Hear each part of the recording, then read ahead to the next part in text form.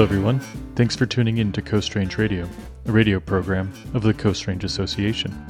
My name is Andrew. Have you been enjoying the show or have some questions? Send me an email at andrew@coastrange.org. To hear past episodes, visit coastrange.org/coastrangeradio. You can also listen to Coast Range Radio wherever you find your podcasts. On this episode, we interview Chuck Willer. Chuck is the Executive Director of the Coast Range Association, and in this episode, we discuss Chuck's work on climate change and the role Oregon's industrial forests play in a Green New Deal transition to a carbon-free society. Hey Chuck, thanks for joining us on Coast Range Radio. Pleasure to be here, Andrew. Chuck, this is a very important topic. It's something that the organization has been focusing on for the last year, and in the last several months this summer, we've been getting really deep into this topic, the Green New Deal and Oregon's forests, and I think it's a timely and inspiring moment to be getting this information out there. There's a broad movement around the Green New Deal, and you've done a lot of research. You've followed a lot of really important thinkers on this topic, and I was hoping that you would be able to describe the Green New Deal to folks who are listening who maybe have heard of it but don't really understand. That term is thrown around a lot in progressive circles in Oregon and across the country, and I think that there's often sometimes some confusion of what we're talking about. There's say an Oregon Green New Deal, maybe the state's going to invest in protecting forests, but I think it goes a lot deeper than that. What is the national understanding or your understanding by the leaders in this topic of what a Green New Deal is and how it kind of started off with HR 109? What is a Green New Deal? People are all over the map on what a Green New Deal means.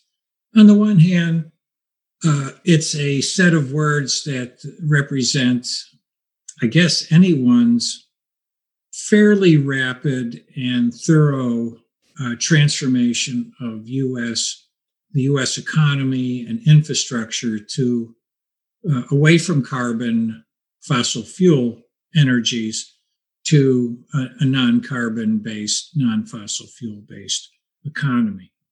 That's fairly vague, and there's all kinds of strategies and ideas floating around at that end of the spectrum. What I believe is the strategy that should be taken is to do a careful read of what House Resolution 109 says, and then think through or work out how that would apply to our landscape, our state. A Green New Deal is only going to occur under the sponsorship or the leadership of the federal government for reasons that I think we've explored before. Monetary reasons, regulatory reasons, the fact that the federal government basically has the authority over most commerce relations and money. So it's a national, and plus transforming, you can't just transform a place. The transformation has to occur nationally. That kind of federal-led national mobilization addressing the full suite of elements necessary to be transformed: housing, transportation, energy production, etc. The whole industrial infrastructure, it has to occur at a national level. It's just a flurry of activity. The time frame given, I think in 109 and others, what people talk about is 10 years. That's somewhat related to the fact that A, something like that takes 10 or more years, and two, we're racing against time on the drawdown of the carbon budget, where so much carbon dioxide and other greenhouse gases are put into the atmosphere that we reach certain tipping points and may end up in runaway global warming and Lord knows what. So just the nature of the beast, so to speak, this transformation and the carbon budget drawdown or using up is driving the time frame. That being said, we have to appreciate a national mobilization which every time that's brought up, it's mentioned equivalent to something like occurred during World War II. We're talking all hands on deck, a full court press. Everything has to be reconfigured and changed. The Green New Deal describes those ambitious goals, sets a target of net zero carbon by 2050, which many think is not enough, zero carbon by 2050, plus a substantial drawdown of carbon in sequestration is, the scientists will tell you, is part of it. That's the kind of carbon technics, economics, economy end of it. But the Green New Deal also has to address the legacy of race in this country, inequality, class, and all kinds of issues that the New Deal did not.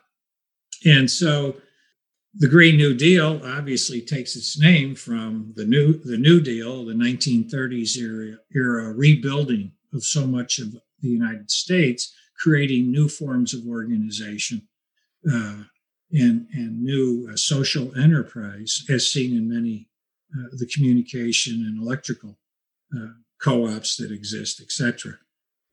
The Green New Deal wants to deal with that legacy, and of course, here we are today. The legacy of racial injustice, racism, is on the front page. It's on the front page every day. It's a clear and present issue, as clear and as present as the climate crisis. So the Green New Deal melds those two needs, those two problems to be solved, justice, equity, and the transformation of the economy. It is so much easier to address chronic long-term social issues when you're rebuilding the house. Everything kind of has to change anyway. Why not have it change for the better in a way that works for all people and not just some of the people? So of specific interest in something that you're working on right now is describing how forests in Western Oregon play into this idea of a national Green New Deal. Something we say regularly in our communications is that these wet forests in the Pacific Northwest, the Coast Range forests, are some of the best in the world per acre at storing carbon. Can you dive a little bit into the forest piece and how it interconnects with all these other issues, the justice issues, and some of these ideas that you're putting together for how a Green New Deal can, this forward vision on a Green New Deal and these forests? Well, fortunately, the two we've got three forest components in the Western Oregon. We have public lands mostly made up of federal ownership. It's broken between Bureau of Land, O&C type lands, and the Forest Service. So if you take public lands and set them aside, we can talk about Northwest Forest Plan, the new planning processes that will be unfolding, the just completed BLM plan. Okay, that's one component. It's like almost half the landscape. And then we have private forest and private agriculture.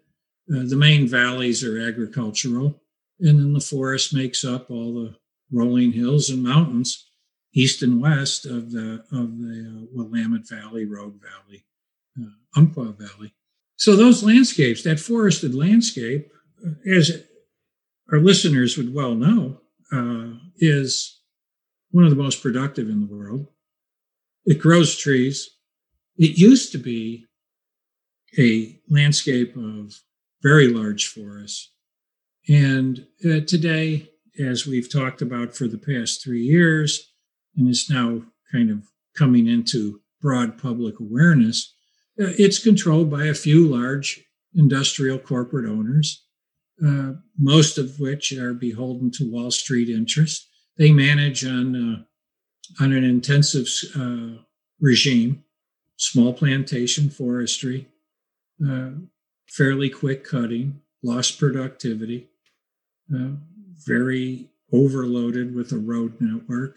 all the downside that occurs from this intensive forestry plays out on half the forest estate.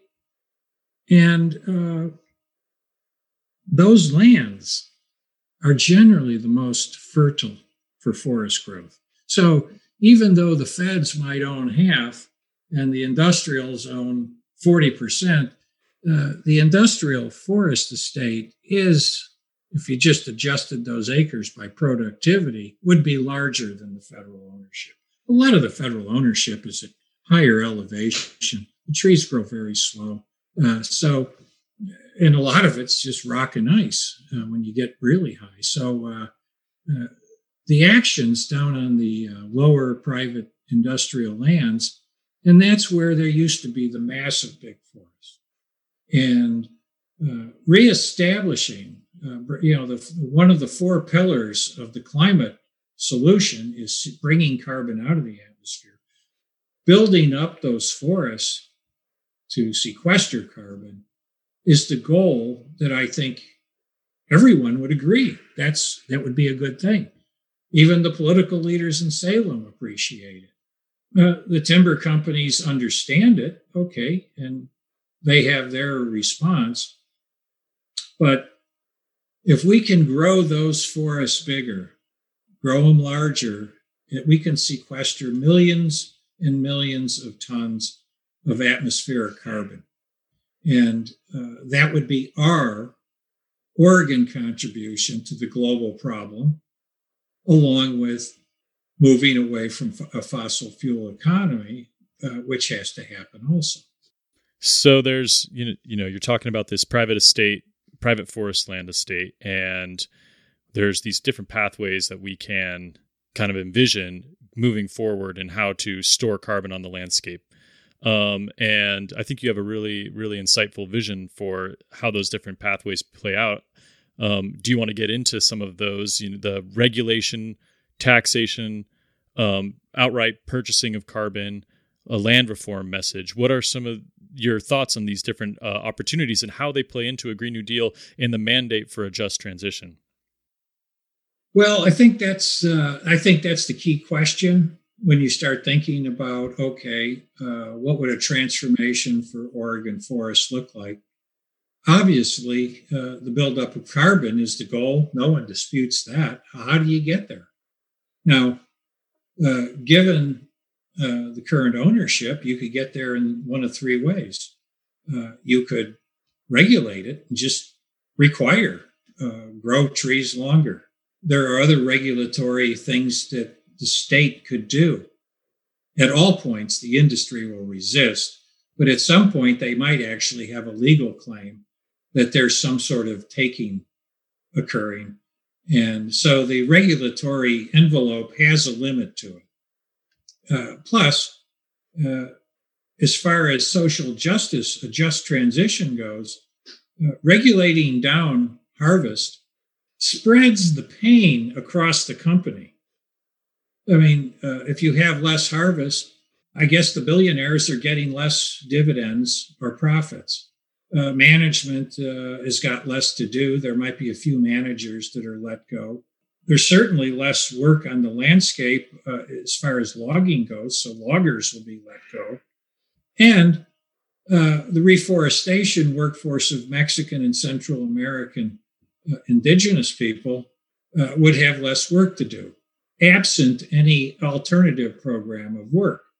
So that is a distribution of pain that's not equal. A big investor who gets $900,000 instead of $1 million dividend check is a lot different than Hispanic workers who are just out of luck and out of a job. We'd have to be concerned about just a regulatory, straightforward approach outside of the sheer political problem it poses.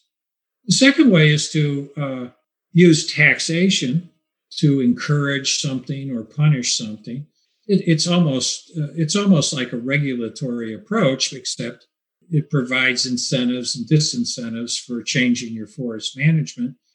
And it's no different than really just outright paying the companies for their lost opportunity cost of growing timber as a financial commodity, which requires them to cut it fairly early. So if we just paid them the lost opportunity cost to extend the rotation, now that, to me, is the worst case scenario.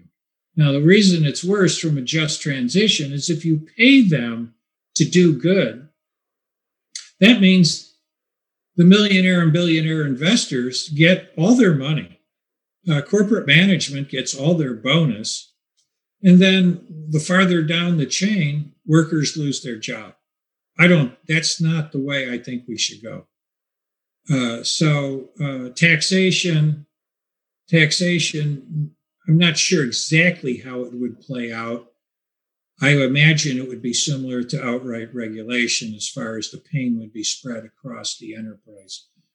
Just paying them keeps the investors whole and puts people out of work, lessens the money into the local communities. So the fourth strategy, which I think is the way to go, is land reform, where, and you got to remember, most of these companies that own these forest lands are in the business of timber. Some of them are in the business of value added then with the timber or exporting it. And they're in the business of selling land. They explicitly sell any land that warrants being sold. So they're very comfortable. Their investors are comfortable with the idea, we sell land. Purchasing the land and reconfiguring it under new, more equitable enterprise where local communities, the workforce, and other populations are folded into the benefit of the enterprise is really the way to go. It is the essence of a just transition, and our ability to increase carbon sequestration rate, I think, would be maximum under that regime, because the benefit of the remaining forestry, plus all the other restoration activities that could go on locally, would be compensate for any lost timber revenue, compensate at the level of communities and workers. It doesn't the investors and top management are compensated up front with a buyout.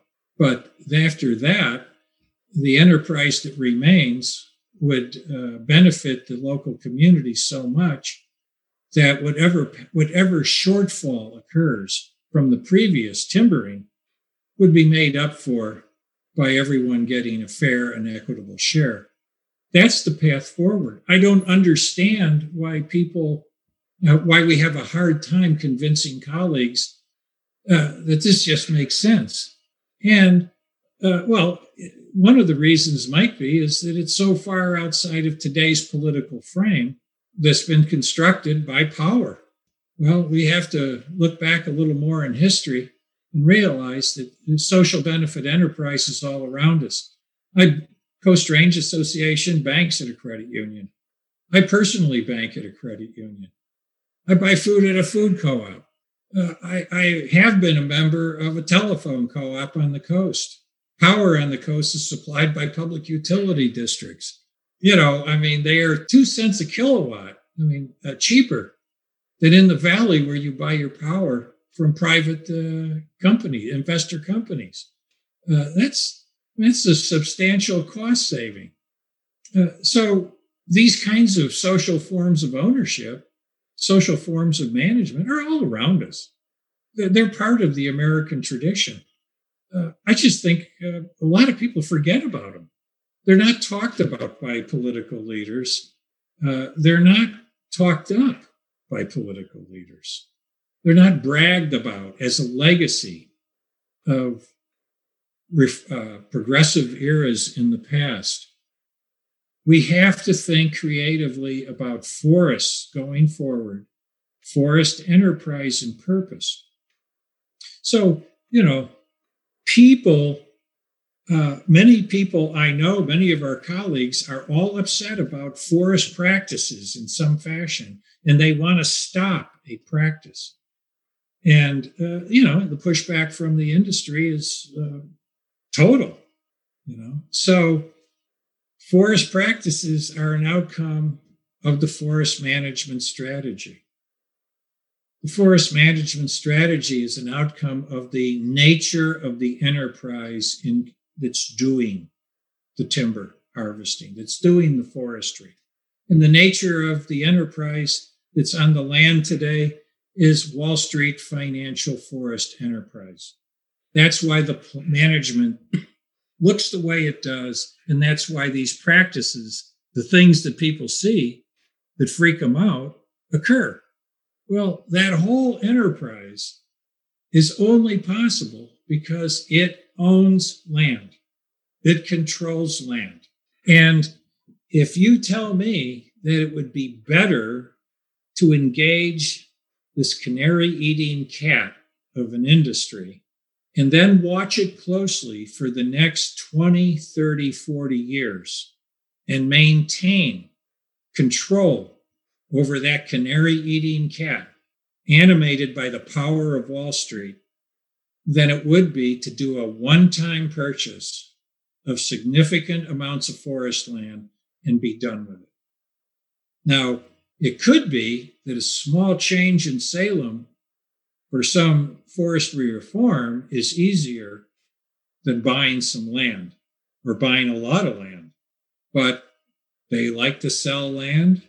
The question is, why don't we have a solution that makes sense over the long term, is robust to the emergency of serious carbon sequestration, and would work in perpetuity, just like our public utility districts, just like the telephone co-ops, just like the credit unions? Social purpose enterprise has never been denigrated by the fools at the University of Chicago Economics Department, if you might have noticed. It is as efficient and does service delivery not only as well as the private companies, the investor companies, it often does it better.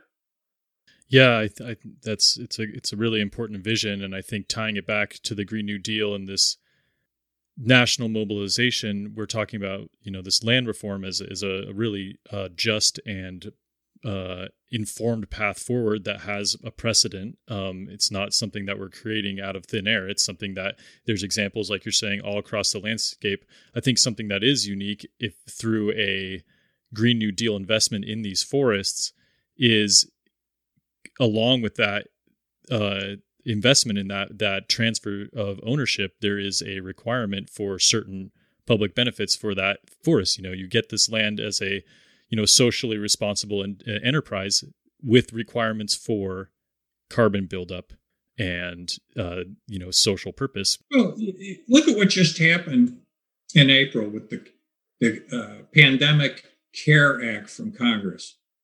I think $500 and some billion was made available for these loans to businesses if they keep people on payroll. So at the end of the period, if you can show 941s that showed we kept them on the payroll, the loans supposedly will be forgiven. Okay, it'll just be the same thing. You get a grant or a loan or some financial arrangement to purchase large-scale amounts of forest land, and then you have to fulfill, probably through a working forest conservation easement, the terms of the financing, where if you, for the next 50 years, build up forest carbon, the debt obligation will be forgiven. End of story. And the benefits and the focus on forest is, to me, the smaller story. The fact that a less intensive forestry would be good for streams, good for water quality, good for water flow, good for this, good for that. That's the smaller story. A different kind of social benefit forestry would be good for people out in the rural areas. It'd be good for the workforce that's working the land now. And It would be a whole new way of life, a good way of life, coupled with the other transformations that the climate crisis are going to mandate. I'll note, the timber industry is organized very specifically. It has the investors at the top. It has the big corporate enterprise firm like Weyerhaeuser or whatever. And then below that is this world of subcontractors. They actually do the work.